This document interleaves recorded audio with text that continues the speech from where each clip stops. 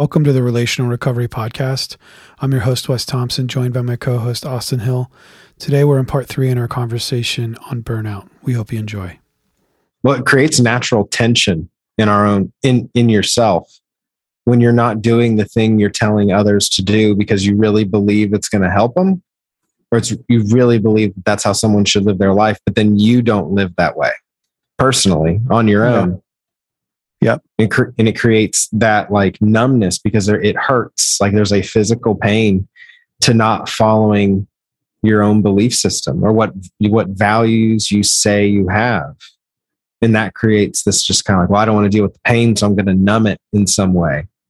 And people typically go in one or two directions where it's like, well, I'm just going to inflict more pain on myself. Yeah. Or I'll inflict pain on other people by not talking to them, by doing more, by being more angry at them, which then creates a bigger problem.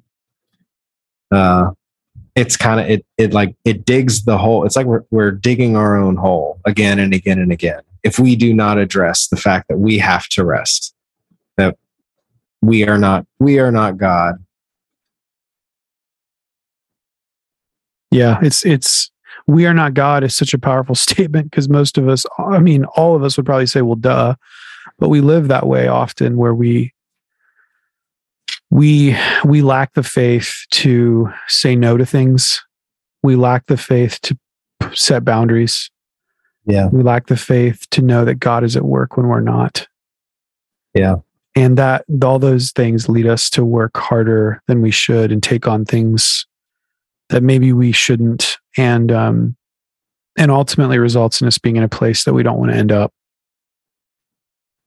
Yeah, I think there was a line.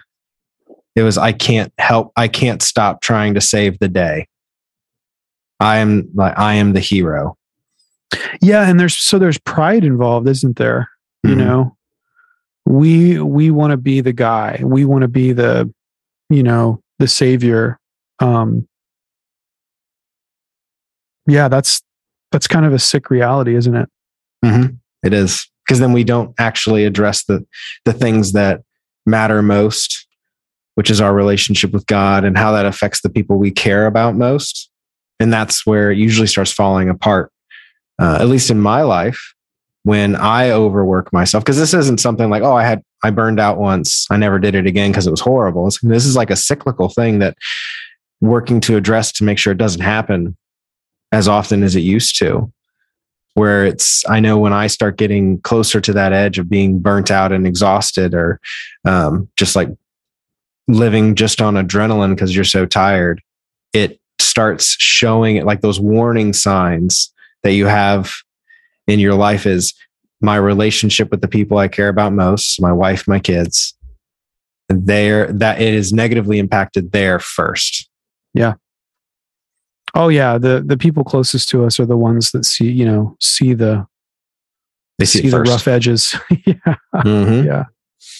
Yeah. I was even feeling it today, we knew this was going to be a busy week for us. And man, I got a phone call from Clive's school and he's not listening, and I'm like, oh crap. And of course you beat yourself up and you're like, okay, oh my gosh, am I being a terrible father? Like all this stuff. He's 4. So it's like, yeah, we got to work with him. But then I'm over, and like, that was just like the one thing that on top of like 10 other things, feeling like I'm not getting anything done this week because I've been in nonstop meetings, and like having all these dreams and ideas about starting all these other things. And like, all of a sudden it just comes crashing in on me where I'm like, oh my gosh, feeling some anxiety. I call it like a micro burnout.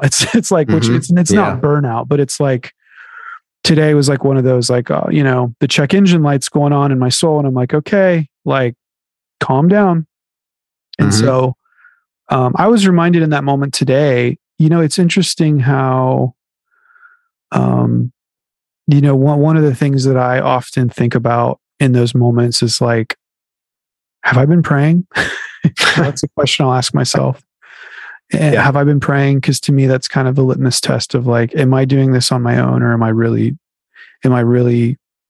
have any faith? Do I really have any faith? Or do we feel like we can't pray until we get ourselves right? Like God's not going to listen if I don't have myself right. Yeah, which is so wrong, isn't it? Mm-hmm. Because we pray because we know we're not right.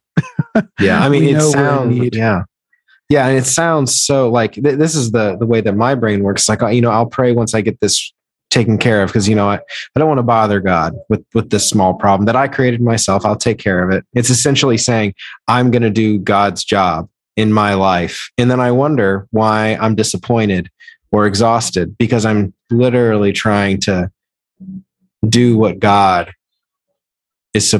wants to do, wants to care for me. Yep. There's like an amount of arrogance in that way of thinking. So, but it like hides itself in like a humbleness or a selflessness, where it's just like, I need to work on myself before I talk to God about it.